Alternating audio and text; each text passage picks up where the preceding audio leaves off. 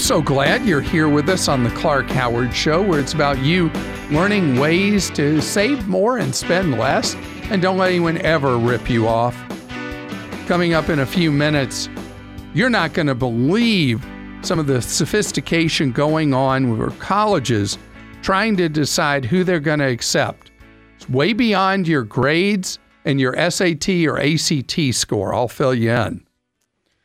There's a company I talked about when it was forming, when it was just in beta, that I want to tell you about that gives new hope to people who have no credit score, no credit history.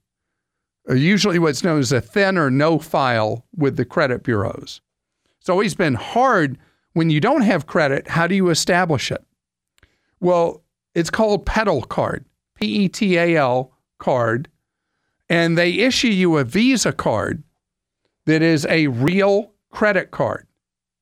And what they do is the cards have no fees, no application fee, no annual fee, and they use completely different algorithms other than traditional credit to decide whether or not you are in fact credit worthy.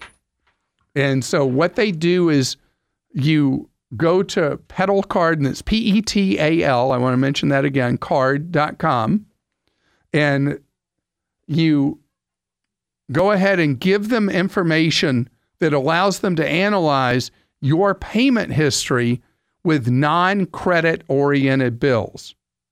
Once their algorithm runs its thing, they then give you a chance to know in seconds, without any effect on your credit, whether or not you are going to be approved for a Petal Card Visa card.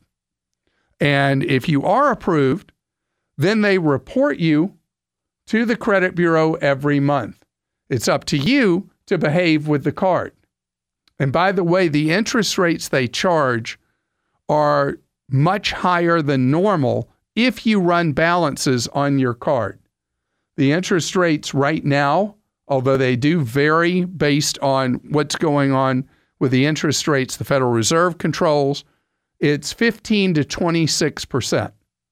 So even though there's no application fee, no annual fee, no security deposit you have to put up, and it's a real Visa card, you are if you're approved, you're in the money, you have a credit card, you just got to know that if you're running balances, the interest rates will eat you up. The beauty, though, is that if you are so frustrated because you know you handle money well and nobody's wanted you, this is a bona fide way for you to build real credit without somebody playing games with you or charging you huge fees or anything like that. Rosalind's with us on the Clark Howard Show. How are you doing today? I'm great. How are you? Good, good. You are selling your home or have sold it? I just sold it, and I'm going to make a profit of $100,000. Congratulations. Thank you. And thank you for taking my call. I really enjoy listening to your show. Oh, well, thank you. So the $100,000, is that net of mortgage debt, or is that the money you have, or is that the actual profit you made from what you paid for it to what you sold it for? I'm going to have $100,000 and have to decide what to do with that. So what goals do you have in life? Are you going to buy another house in the next couple of years, or where are you headed? I'm 62 years old. I'm going to move in with my boyfriend.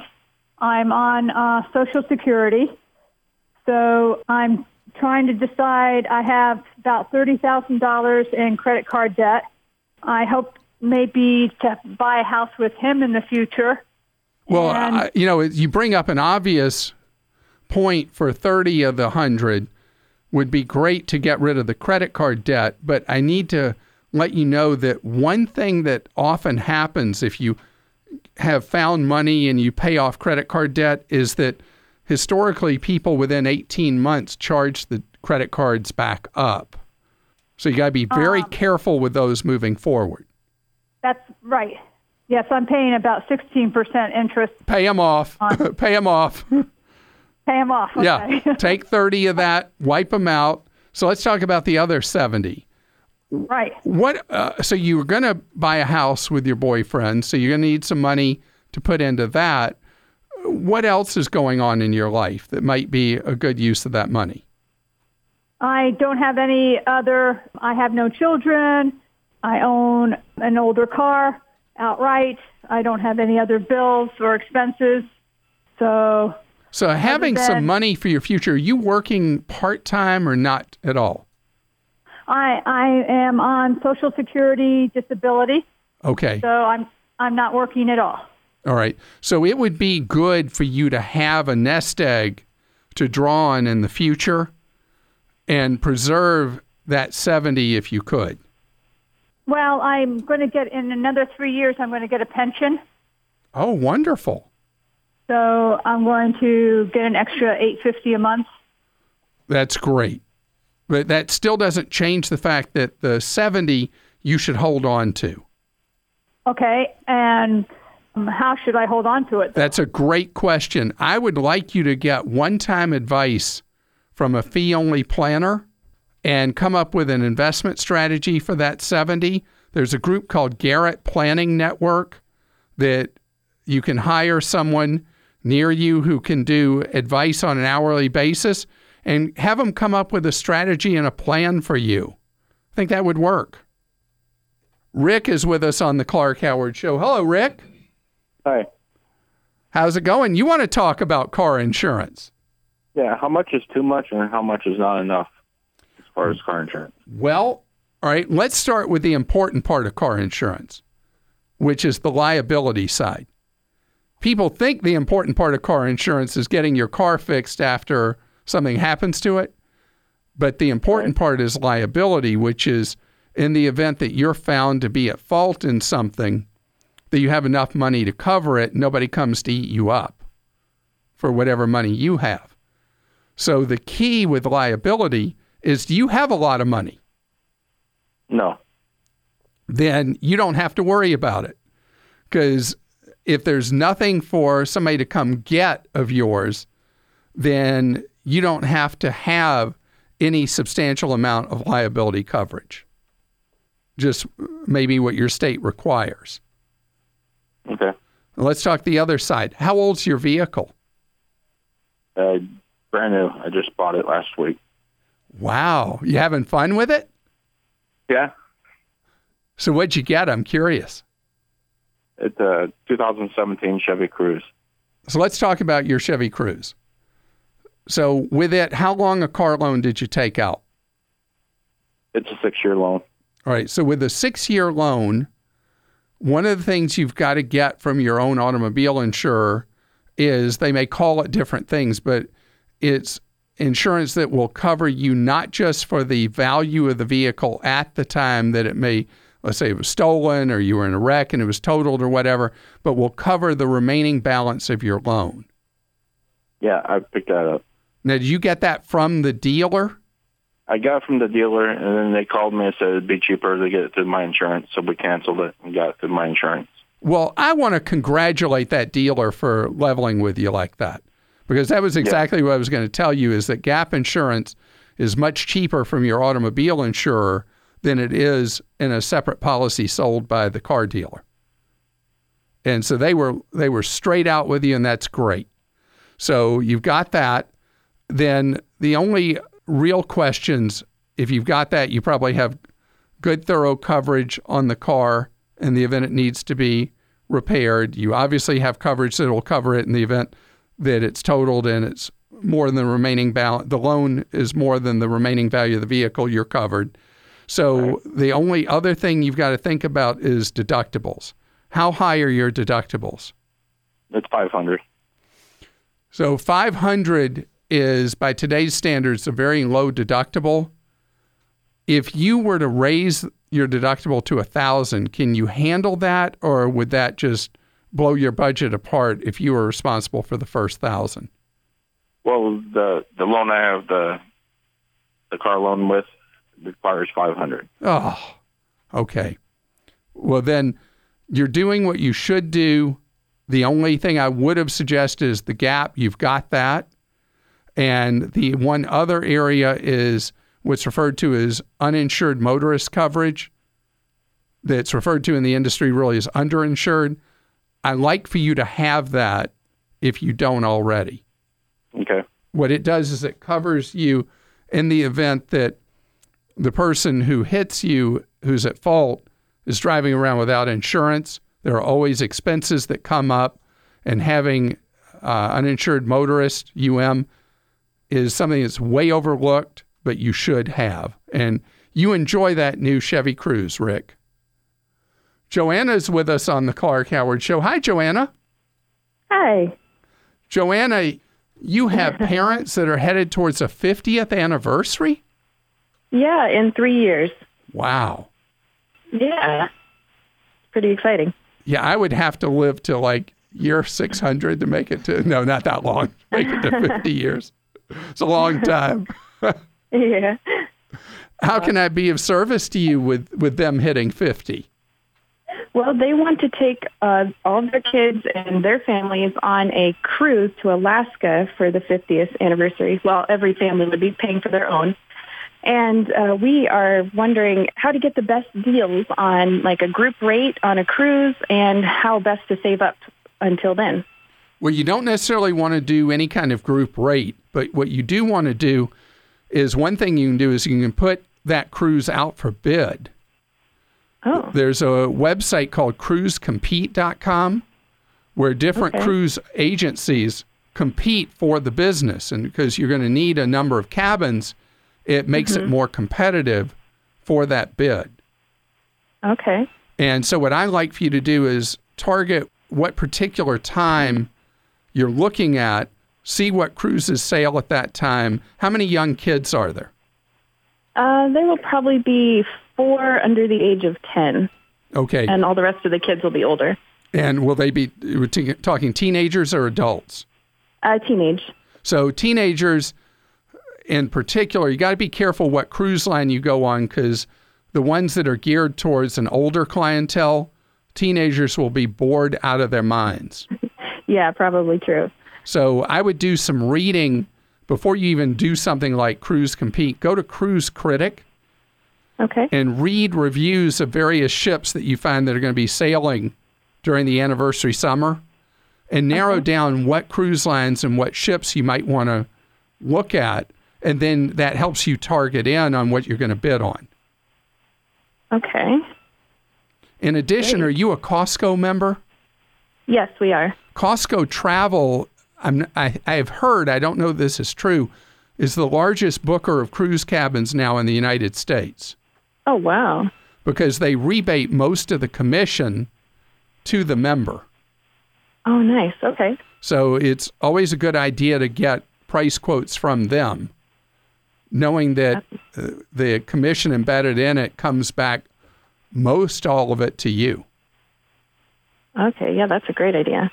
So spend a lot of time, though, before you go to any other step, spend a lot of time on Cruise Critic, reading line by line and ship by ship to narrow down so that the teenagers and the younger kids have a great time. You got to focus on them even more than the parents you're trying to make sure have a wonderful 50th anniversary celebration, because they'll have a great time being with family regardless of what ship you're on.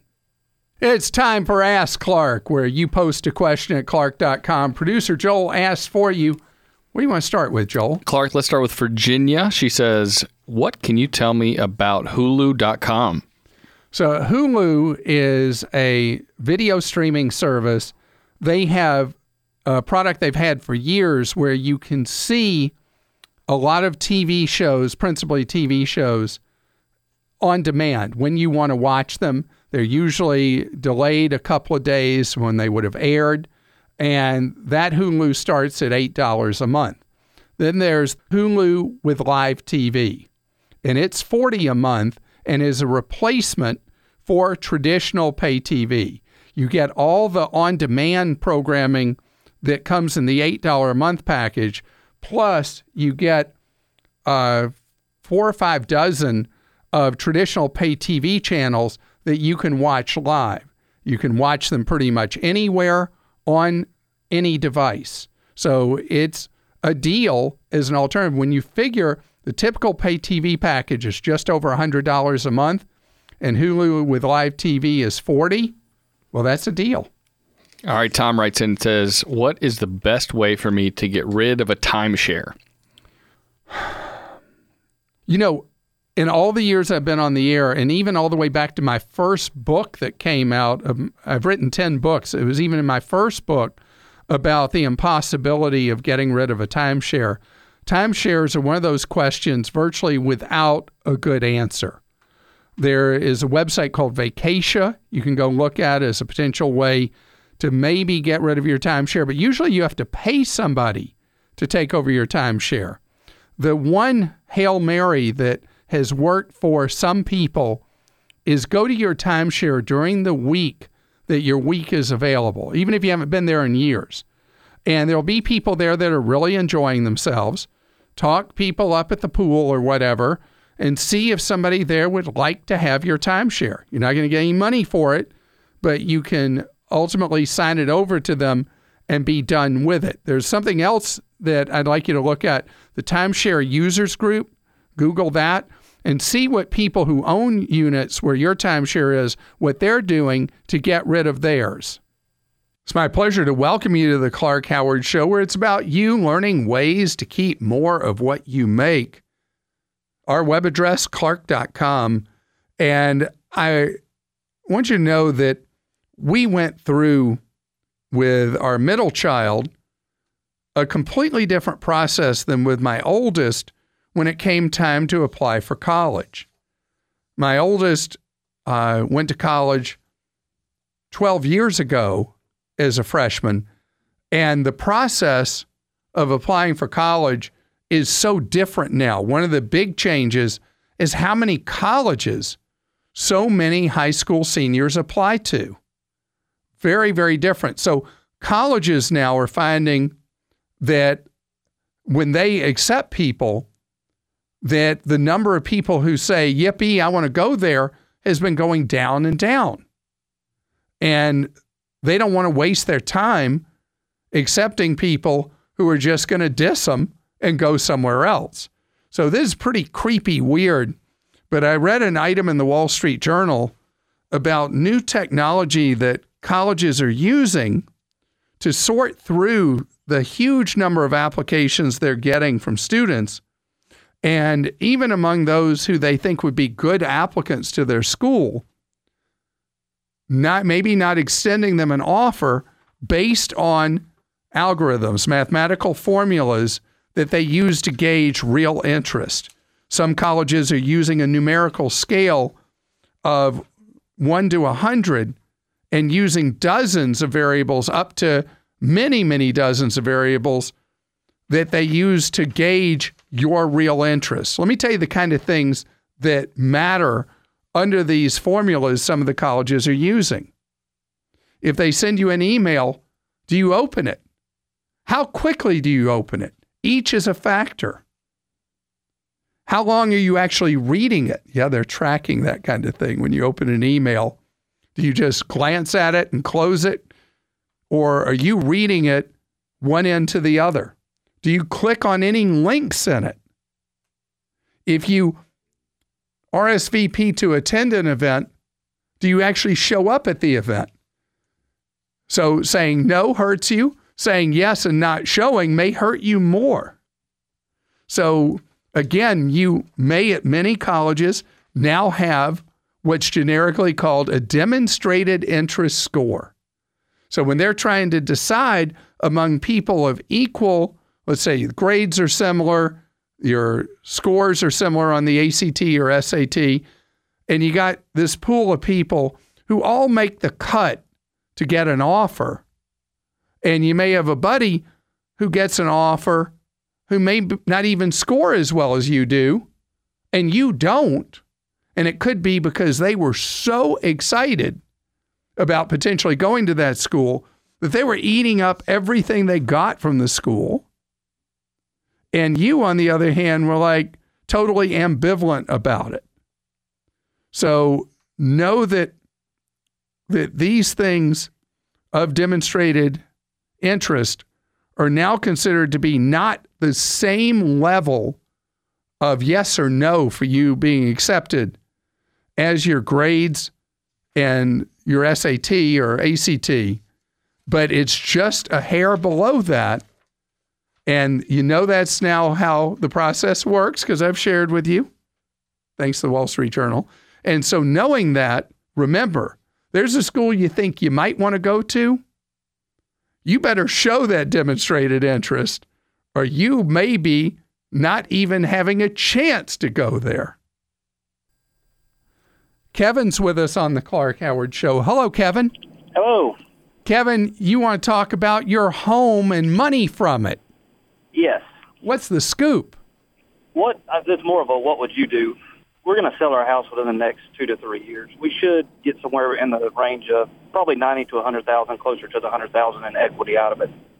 Congratulations to you. Yeah, thank you. My wife's student loans are about 125,000 or so. I would like to know if you would apply that money straight to her loans and come out from under that $1,100 a month payment that we're making every month for her student loans. All right, so that's a great question, and it's going to depend on some other thing. Okay. So where are you going to live after you sell this home? We're probably going to buy some land to build a home. And what money will you use to buy that land? We have some savings built up. So you'll be able to still net out $90,000 to $100,000 and already have what you're going to need to do the land purchase, because financing land is tough. Yes. So you'll be able to do that. So this is money that will be available to you. So then let's move to something else. You buy the land. What money are you going to use to build the house that you're going to build on the land? Hopefully with that, we'll just take a loan straight from the bank. All right. So what I would like a little bit of money down. Yeah, I want you to try to have 20% down for the loan you're going to ultimately need. So just using round numbers here, what would you guess is going to be the cost of the home that you're going to construct on the land you're going to buy? We'll probably keep it in the neighborhood of $300,000. So in that case, that would mean you would need to hold back 60 of the 90 to 100,000 so that when you go to the bank to borrow money for that home, you're in a position where you paid a meaningful amount of what that's going to be to build that. Now, the land will have some value to the bank that you would go to. Yes. But not enough for you to avoid having some instant equity through the process of a construction loan, and then when you convert to permanent, you're going to need to be able to establish that you have meaningful equity. Do you think paying off those student loans would mean a lot to the bank as well? That's a good question. Let's just say, still dealing with round numbers, you clear $100,000 from the sale of the home. If you were to take 50, let's just use 50 as a number, and you put it towards the 120 in student loan debt, you will have made an enormous difference in the balance on those loans and the interest that you would have. You'd have that balance down from $120,000 to $70,000. Every dollar you pay towards the loan, so much more of it would go to interest, principal instead of interest. I mean, I don't think you should look at this as the stark thing of let's get rid of the student loans completely and then figure out how we're going to qualify for a construction loan and permanent financing on a new home. I think you need to look at both of those things as a package. Okay. So I think you could do not quite half a loaf and be in good shape. Okay. Because again, if you take the 120 down to 70, what that monthly payment's going to be on the student loans will be greatly reduced, right? It should be. I'm sure we could refinance somehow, maybe get a better interest rate and drop the years that she owes left on it. Okay, so with student loans, they give you a payment schedule, but you can always, on your own, pay more on that. But if you wipe out a big balance of student loans, they will probably, with a typical student loan, there will be a different expected payment each month anyway. Okay. All right. And again, congratulations to you for being in a position where you're going to clear so much equity on the sale of your existing home. Look at the options it's opening up for you. Sarah is with us on the Clark Howard Show. Hello, Sarah. Hello. I wanted to ask you about glasses. Sure. Your recommendations are so much cheaper than the opticians, and I'm just wondering how that's even possible. Like, it sounds too good to be true. Like, you pay $100, $200 at the doctor's office, but some of these other places are like $20. Right. So the one that has the highest volume for ultra inexpensive prescription glasses is Zenni, Zenni. And Okay. Zenni Optical, you can get a simple pair of prescription glasses with frames, lenses complete for, including shipping charge, I think it's about $13. You can run it up to maybe $25 or $30 if you get fancy frames. But how these people do it is they do it through massive volume. So you don't think the quality is compromised in the product? So I have had a number of opticians and optometrists on the air who've been extremely unhappy when I talk about Zenni or any of its competitors. Mm-hmm. But all I can go by is Consumer Reports has Zenni as one of the highest rated for customer service. Okay. And so the way I like for people to dip their toes in this is it's always nice to have a backup pair of glasses. So you get a pair the traditional way if you're nervous about buying from one of these online sellers. And then you get a backup pair from one of the online sellers. And then if the backup pair is fine and great and you're happy with it, you know the next time you don't even start with the traditional place. You just buy the really inexpensive ones online. Sounds like a good idea. All right. So one thing, Sarah, you got to do when you get your prescription from the eye doctor, when he or she is testing your eyes, Right. you need one thing from them that's not normally given unless you ask for it. Okay. And that's your PD, your pupillary distance.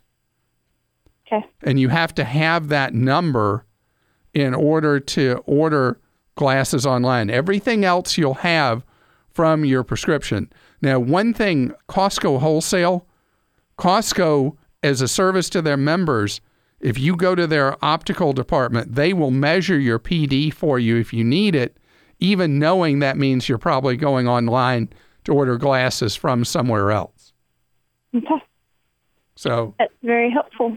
So it is your choice. I have a daughter who wears glasses who just ordered another pair of glasses from Zenni, and she apologized to me because her glasses all in, including shipping, were $37.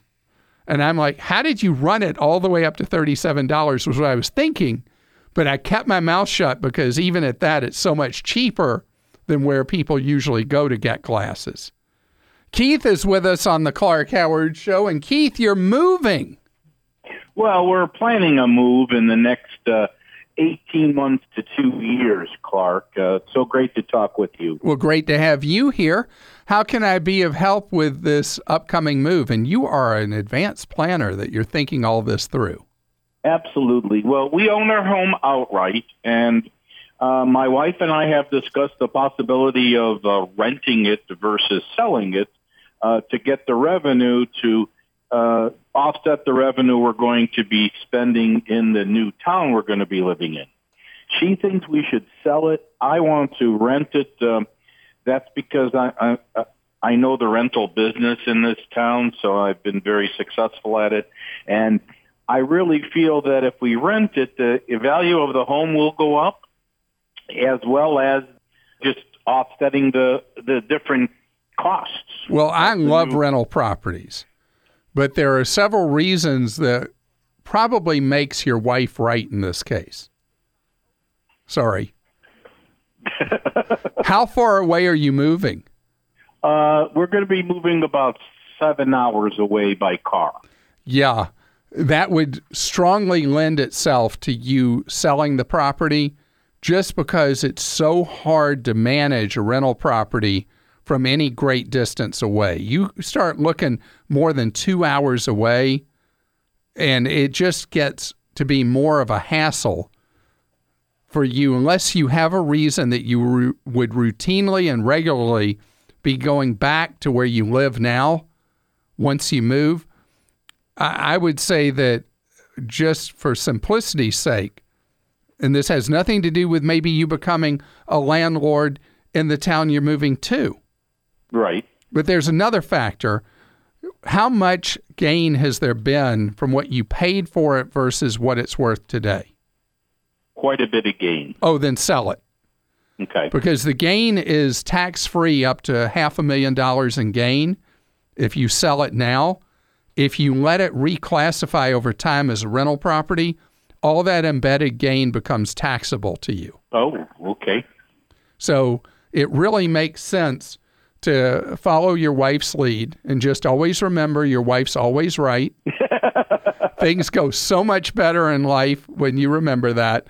And you sell this property, you can then pay cash for the next one. I mean, there's no virtue in you taking out a loan. And then ultimately, once you get settled in your new community, if you end up staying there and you learn that town, obviously you like being a landlord, you have that mentality like I do, then there at some point, when you've identified a good purchase for a rental property, you buy one there. This episode is brought to you by Progressive Insurance. Hey, listeners, whether you love true crime or comedies, celebrity interviews, news, or even motivational speakers, you call the shots on what's in your podcast queue, right? And guess what? Now you can call the shots on your auto insurance, too. Enter the Name Your Price tool from Progressive. The Name Your Price tool puts you in charge of your auto insurance by working just the way it sounds. You tell Progressive how much you want to pay for car insurance. Then they'll show you a variety of coverages that fit within your budget, giving you options. Now, that's something you'll want to press play on. It's easy to start a quote, and you'll be able to choose the best option for you fast. It's just one of the many ways you can save with Progressive Insurance. Quote today at Progressive.com to try the Name Your Price tool for yourself and join over 28 million drivers who trust Progressive. Progressive Casualty Insurance Company and Affiliates. Price and coverage match limited by state law. Will is with us on the Clark Howard Show. Hello, Will. How you doing? Hi, Clark. How are you doing? Great, thank you. You are looking at seeing if you can get a better deal on your money. Is that right? Well, yes. First of all, I want to thank you for your service. I have been a listener for a long time and have learned so much. I heard you very passionately speaking about Snell's Fargo Bank, which and I learned so much about, the atrocious way they've behaved in the courts now and all that. And it really inspired me to seriously consider an online bank, which I've known about. And I went on your site and read about some of your recommendations for online banks. I'm a little hesitant, mainly due to the idea of making deposits. I want to change. I don't want to support this particular bank anymore, but I don't want it to be a hassle. So what's neat now, and this is how the online banks have evened the odds, is now you do your deposits even with the big banks. You do them on your smartphone. I've never done that. I know about it. It's fantastic. Once you learn to do deposits on your smartphone, you'll never go back. You'll never. It is so great to be able to do that. What about making, once in a while I have to make a cash deposit. You have no way to do that with an online bank. Yeah, that's one of the concerns. Yeah, and that is a fact. There is no way to deposit cash. Okay, but overall, I'm gathering that you're very high on these things. Yeah, let me tell you why I love them, okay? I'm looking at the bank rate list of the various online banks. It says amount to deposit to avoid monthly fees. I'm looking down the list. 0, 0, 0, 0, right. One after another. Right. They're not in that game of trying to figure out how to charge you fees and how to get you, how to rip you off.